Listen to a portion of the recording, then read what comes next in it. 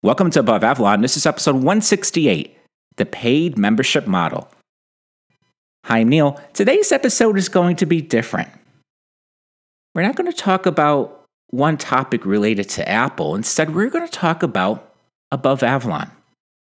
This past week, I celebrated the 5th anniversary of launching Above Avalon membership. And I think it's a great time to go over my experience with the Above Avalon business model. Over the years, I've gotten questions from listeners and also readers and even members wanting to know more about what it is that I do. Some people may be interested in launching their own sites. Others are intrigued in how we are seeing a changing media and analysis landscape. So this episode, I'm going to bring you a little bit behind the scenes of Above Avalon. I went through the podcast archive to see when the last time I did something like this. It's been years.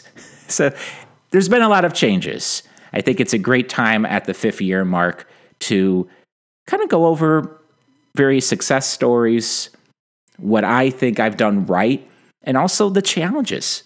And that's the thing. There are a lot of challenges with this model, and I want to kind of put the full picture out there to get the full story so that everyone can decide for themselves whether this model may be of interest to you and your endeavors.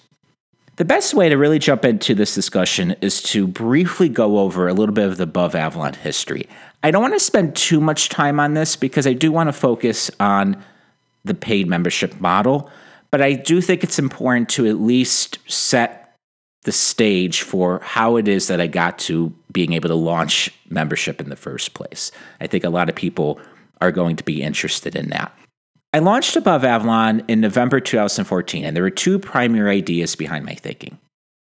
I sensed a lack of coverage that I was interested in when it came to Apple. There were plenty of people talking about the tech side of things. You then had Wall Street focused on the finance side of things. But you didn't have many people focused on the intersection, taking both sides, the finance, the business, and then the tech, and putting it together. And I wanted to read more of that type of analysis. And I was sort of already doing it independently on a Tumblr blog at the time. And I was writing articles that primarily I was just interested in reading myself. So I sensed that there was a bigger place here for doing this full time, for focusing on the intersection of Wall Street and Silicon Valley.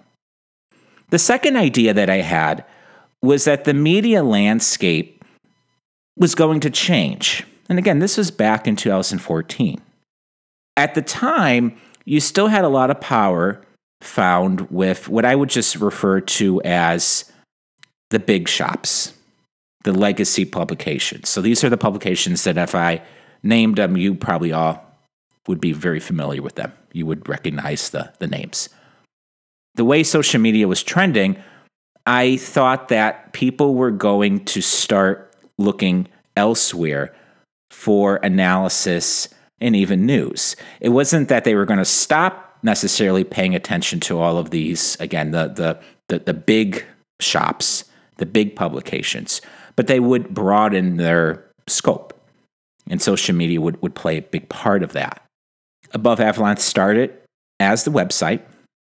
I did weekly articles, podcast episodes. Those were accessible to everyone. And I also did a free email that was accessible to everyone. It was called Apple Orchard. I'm sure some of you received those emails. One way of summing up the email was that it was my reflections of the day. I would talk about one main story, maybe share some interesting links that I found, some random musings. I did that email on a daily basis for 6 months. The important thing from that free email was that it showed me a daily update or a daily email, daily newsletter. It's doable. It's possible. It takes a long time to do each one, but the workload is doable. And I think a lot of people make the mistake of entering in some type of work relationship or work arrangement, and they're not sure if it's sustainable.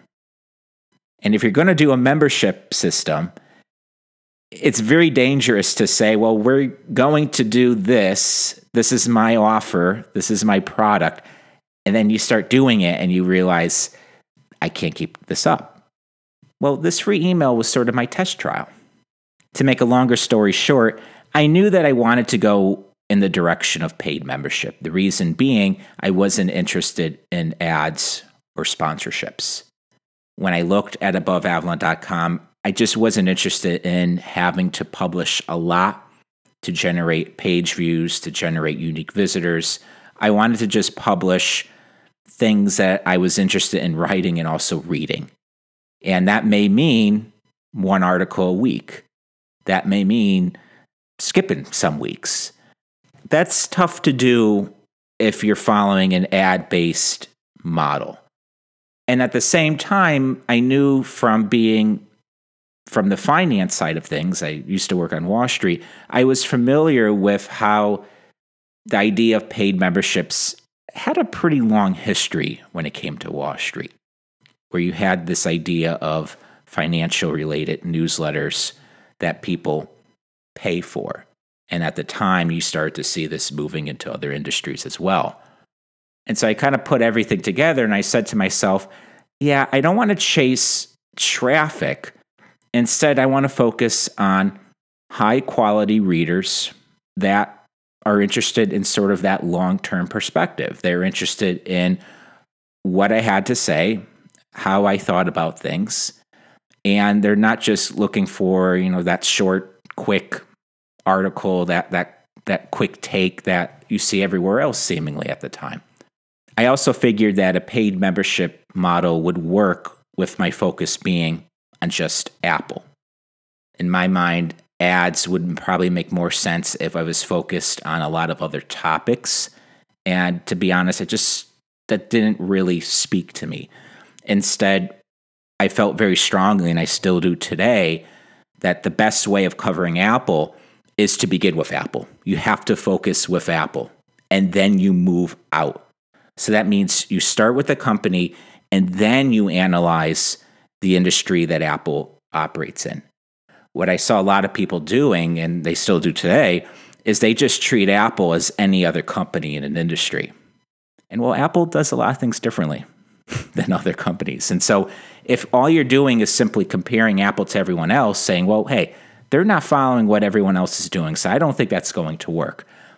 I tend to think you go down the wrong path when it comes to analysis that way. So I wanted to keep my focus on Apple and then expand from there. That's how I approach all of these different topics, such as wearables, media, of course, smartphones, tablets. I end up talking about a lot of different companies: Google, Facebook, Amazon, Sonos, Disney, even AT&T, Comcast. The list goes on. I talk about them all. But I always come back to how it impacts Apple. That's the difference. And that's really what set Above Avalon apart, and still does today, from a lot of other sites. That brings us to May 2015. That's when I launched Above Avalon membership and a brand new daily update that was paid. And this update allowed me to go into much more detail on my perspective and my thoughts on what was going on in the world of Apple. One question I often get is, how did I know at that time to transition to a paid membership model? And my response would be two parts. The first is, listen to your customer. When I was doing the free email, I would have people reach out to me saying, Neil, this should be a paid product. You should be charging for these emails. They're really good, and we want to see you keep doing it. We want to see you find sustainability. It's pretty clear feedback. So it sounds pretty simple, but listen to your customers. If people really like what you're doing, take that as a clue that, okay, there's going to be people who see the value that you offer. The second thing I would say, which is just as true, is you're never going to know for sure. I think I'll talk a little bit about this towards the end of the episode, but you may think you're going to have a good shot of doing it, but you just can never be sure until you do it. So you have to take that jump. You have to take that leap. Fast forward 5 years, and this brings us to May 2020. This past week marked 5 years of Above Avalon membership. I am happy to report Above Avalon continues to thrive with a sustainable business model based solely on paid memberships. Those who became Above Avalon members on May 13th, 2015 have entered their 6th year of membership. If you are one of those early adopters, that's how I think of that initial group, I did want to thank you. These early adopters played a pivotal role in financially supporting Above Avalon from the literal beginnings. Your support has been greatly appreciated. When we take a look at the paid membership landscape in 2020, a lot has changed from 2014 to 2015. Membership-supported websites have grown in popularity over the past 5 years. The way I think of Above Avalon is that it remains on the forefront of testing just how niche a site can be and still thrive. By focusing on Apple and its ecosystem, Above Avalon is an example of how sustainability can be reached by dedicating all resources to covering one topic, in my case, one company. In my view, it's never been easier to get a paid membership site off the ground, which means it's never been harder to find success. There are now startups focused on handling much of the back end that's needed for paid membership sites. And that's reduced the barriers that traditionally prevented people from monetizing their audience. We can be talking about writers, journalists, analysts. I think you can even go into the realm of podcasts, video. So you have a lot more people who are in a position to say, here is what I offer. I think this makes a lot of sense for some sort of paid membership system. And I think that's great for the business model. You don't need to go down the route of ads or sponsorships to find financial sustainability. But this brings us to competition. I do think competition has increased in this space, and that's one clue that the model is working. But I don't think competition is as much of an issue that some people are making it out to be. I have a particular view on competition. It may be a little bit unconventional, but it has guided how I think about Above Avalon over the years.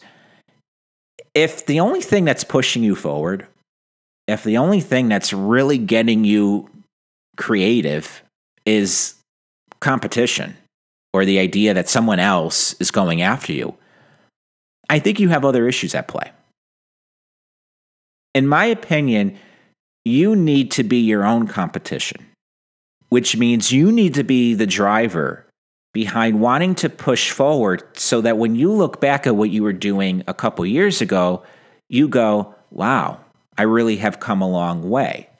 If the only thing that's driving you in that pursuit is, well, I hope someone doesn't enter my turf, or I hope someone doesn't come up with something that makes me irrelevant, in my view, that's suggesting you're kind of letting your guard down a little bit. You are not going as fast as you can. That doesn't mean that you have to constantly reinvent yourself. As we'll talk about shortly, I actually think you could be doing the opposite. Instead, what it means is you need to find what you're good at. You need to look at where do you add value and just keep running with it. If you find something that works, keep doing it, but improve upon it. This brings us back to the idea of outsourcing certain components of this business model. There are startups focused on handling much of the back end. Based on my experience, the technical details of starting a membership site, so that's creating a website, finding a payment processor, a membership system, handling and managing a mass email, and I'm sure there's other things if you're doing slightly different sites or focuses.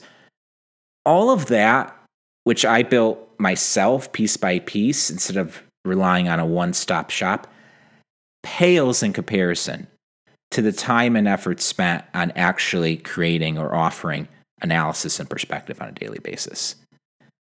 Your perspective is ultimately what people will be paying for. And there isn't any outsourcing of that critical ingredient. So in some ways, when you look at what's happening in the landscape, the startups are focusing on what ultimately is the easy part of this. The hard part, the difficult part, is still found with what you have to do, and that is you need to create value. How do you do that? Build experience. Use your experience to figure out a viewpoint of the world and share it with others. At this point, I want to go over a few of my keys to success over the years and also some challenges that I faced and still am facing. I do want to point out that what has or hasn't worked for me may or may not apply to others. Please keep that in mind. This is, again, based on my experience. Other sites could be very different. My keys to success with the paid membership model. The first one is focus. As most entrepreneurs who have started businesses can attest to, a constant stream of opportunities arise along the way. And I think I could actually expand that to include most people in the workforce. You can be working on a team, on a certain marketing project, on corporate finance, the list goes on. You are always going to have opportunities of doing other things. Maybe I should do this with this particular project. Maybe we should also be focusing on this. Maybe I should be including this feature. Saying yes to too many of those opportunities will result in dilution of both your time and effort. Said another way, being able to retain focus by saying no more often than yes has been one of my primary keys to success. The cornerstone of Above Avalon membership hasn't changed in 5 years. 4 daily updates per week. Each update's about 2,000 words and covers 3 stories. To date, I've run approximately 1,000 daily updates. The second key to success, sustainability. And we talked a little bit about this a few minutes ago. It's an interesting phenomenon, but success brings on more success in this industry, and it all has to do with consistency. Above Avalon members have come to expect an exclusive daily email in their inboxes, and that is exactly what they get on a daily basis, week after week, month after month, year after year. Of those members who have chosen to step away from membership at some point, a good percentage have returned to find my daily discussion with members via these updates hasn't missed a beat. That kind of consistency wouldn't be possible if I spent years throwing things against the wall and constantly reinventing membership in an attempt to find financial sustainability. The third key to success, membership quality. Every paid membership site must weigh the relationship between pricing and membership growth.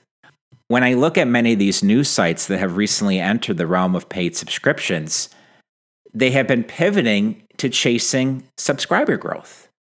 They have these drastic promotional offers. The monthly pricing is unsustainably low, and it tells me they're more interested in just kind of juicing that total sub number than really building a sustainable business around the idea of paid memberships or paid subscriptions.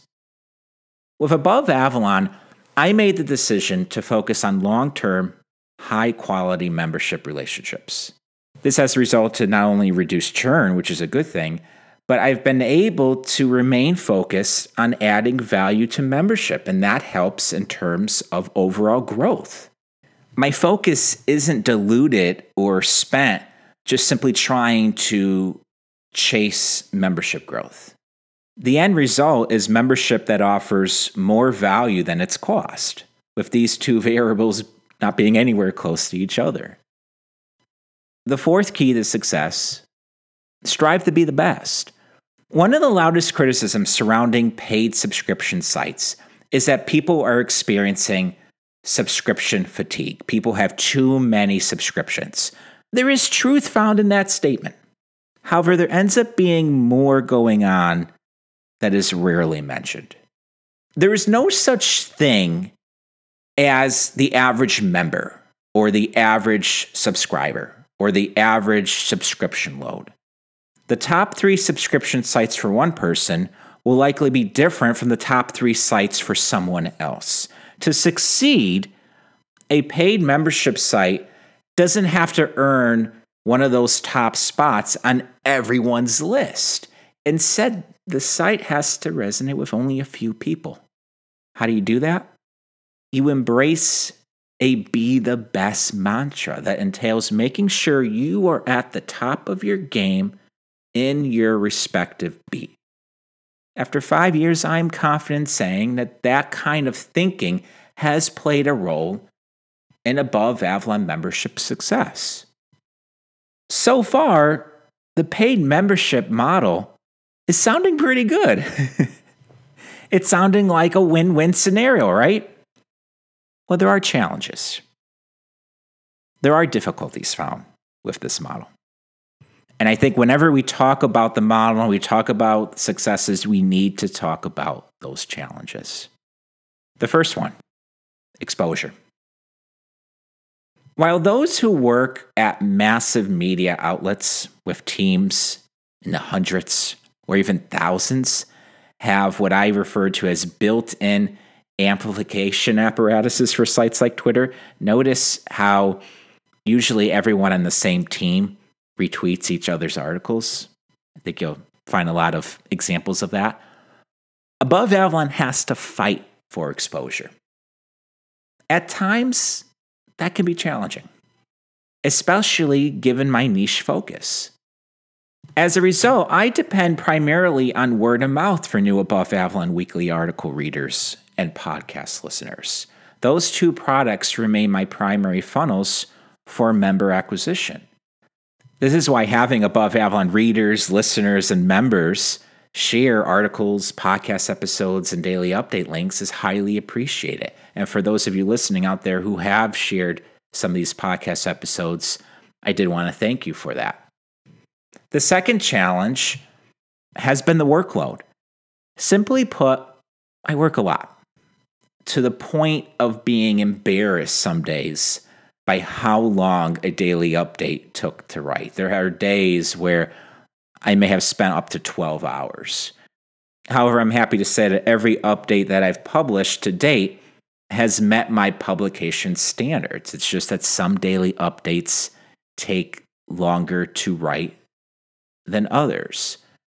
A consequence of this has been scaling back on the number of articles and podcast episodes that are published, as there's only so much time in a day. Instead of rushing ideas out via shorter pieces or rushed podcast episodes, I decided to simply publish and record less often and instead dedicate the vast majority of my time to Above Avalon members. My estimate is that on any given month, about 90% of my time is dedicated to membership, with the remaining 10% going to weekly articles and the podcast episodes. And those articles and podcast episodes are accessible to everyone. The third challenge has been hesitation. And this one's a tricky one. I'm going to try to explain it as best as I can. As many artists can attest to, there is a difference between creating something with the expectation that people may or may not ever see it and creating something knowing that it will be seen. In my example, it would be read or listened to. As Above Avalon readership has grown over the years, I have struggled at times with hesitation when it comes to introducing new ideas or new theories. In the past, say back in 2013, 2014, even before I launched Above Avalon, I don't think I had as much of that hesitation. I had a certain idea or theory.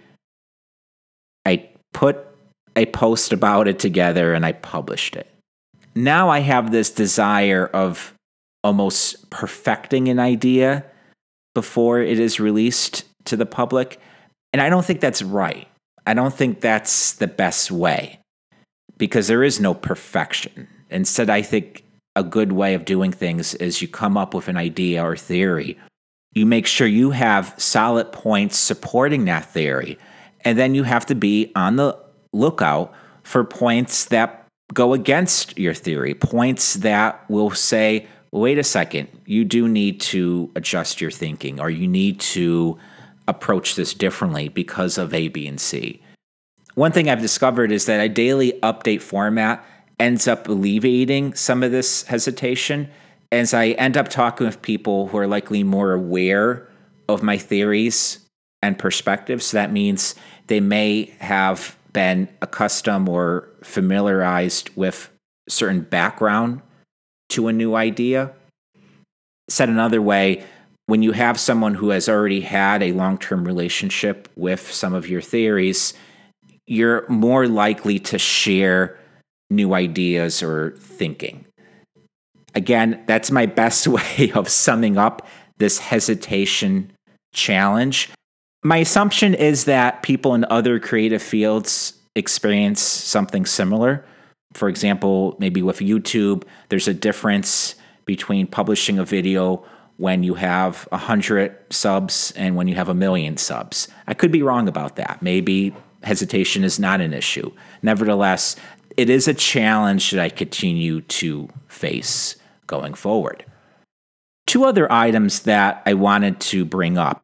The first has to do with reading habits. One debate that continues to be waged online is over people's changing reading habits and the trend of people writing shorter pieces. For example, it has been said that blog posts are replacing books and tweets are replacing blog posts. My opinion of this is that it's hogwash.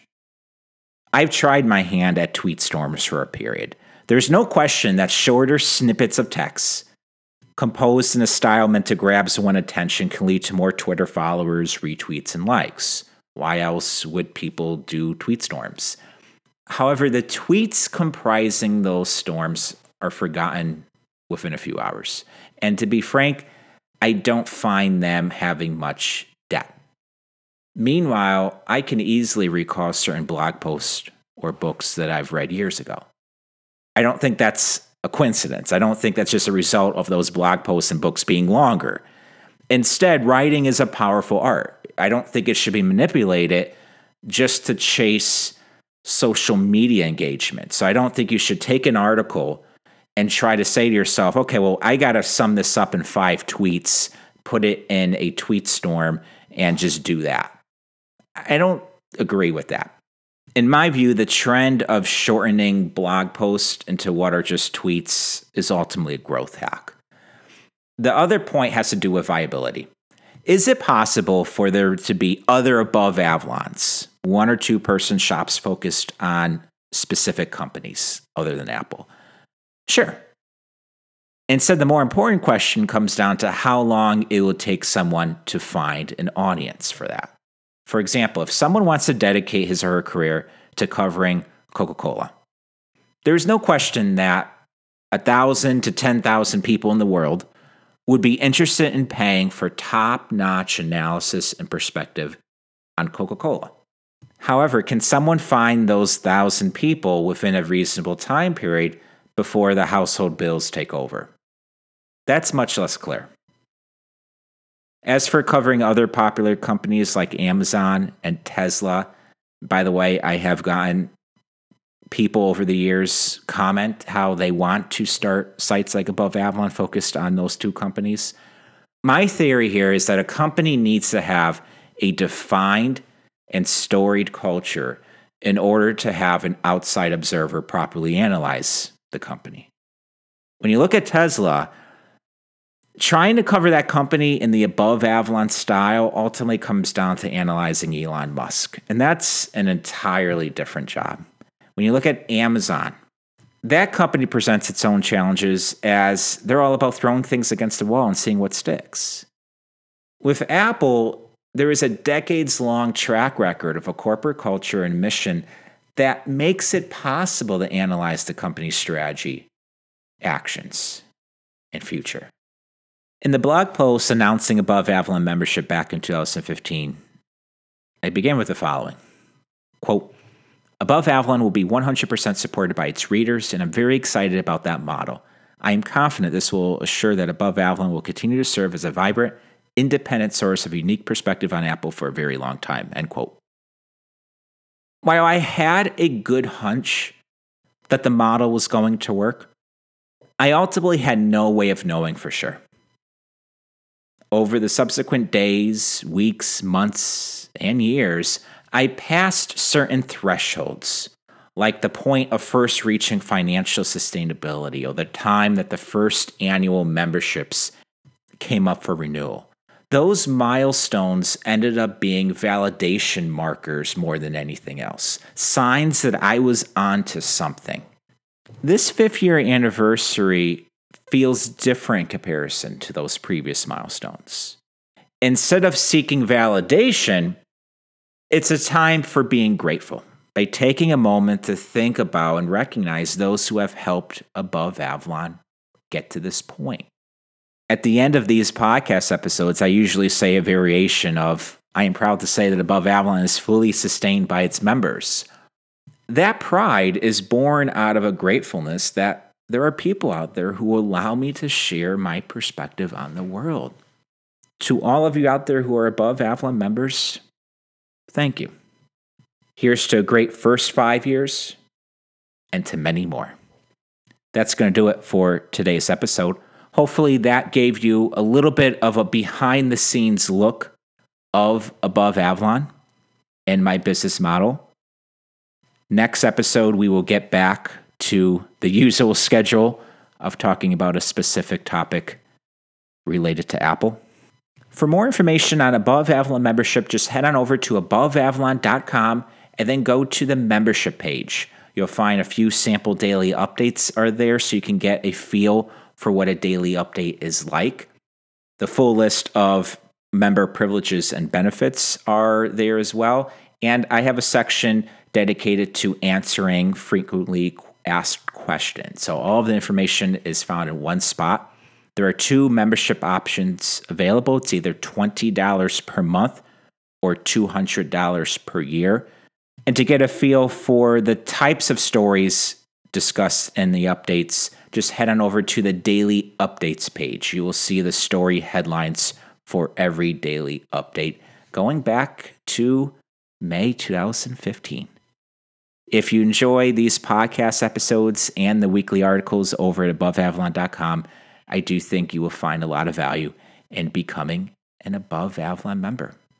With that, I will conclude today's episode. I will talk to you all later.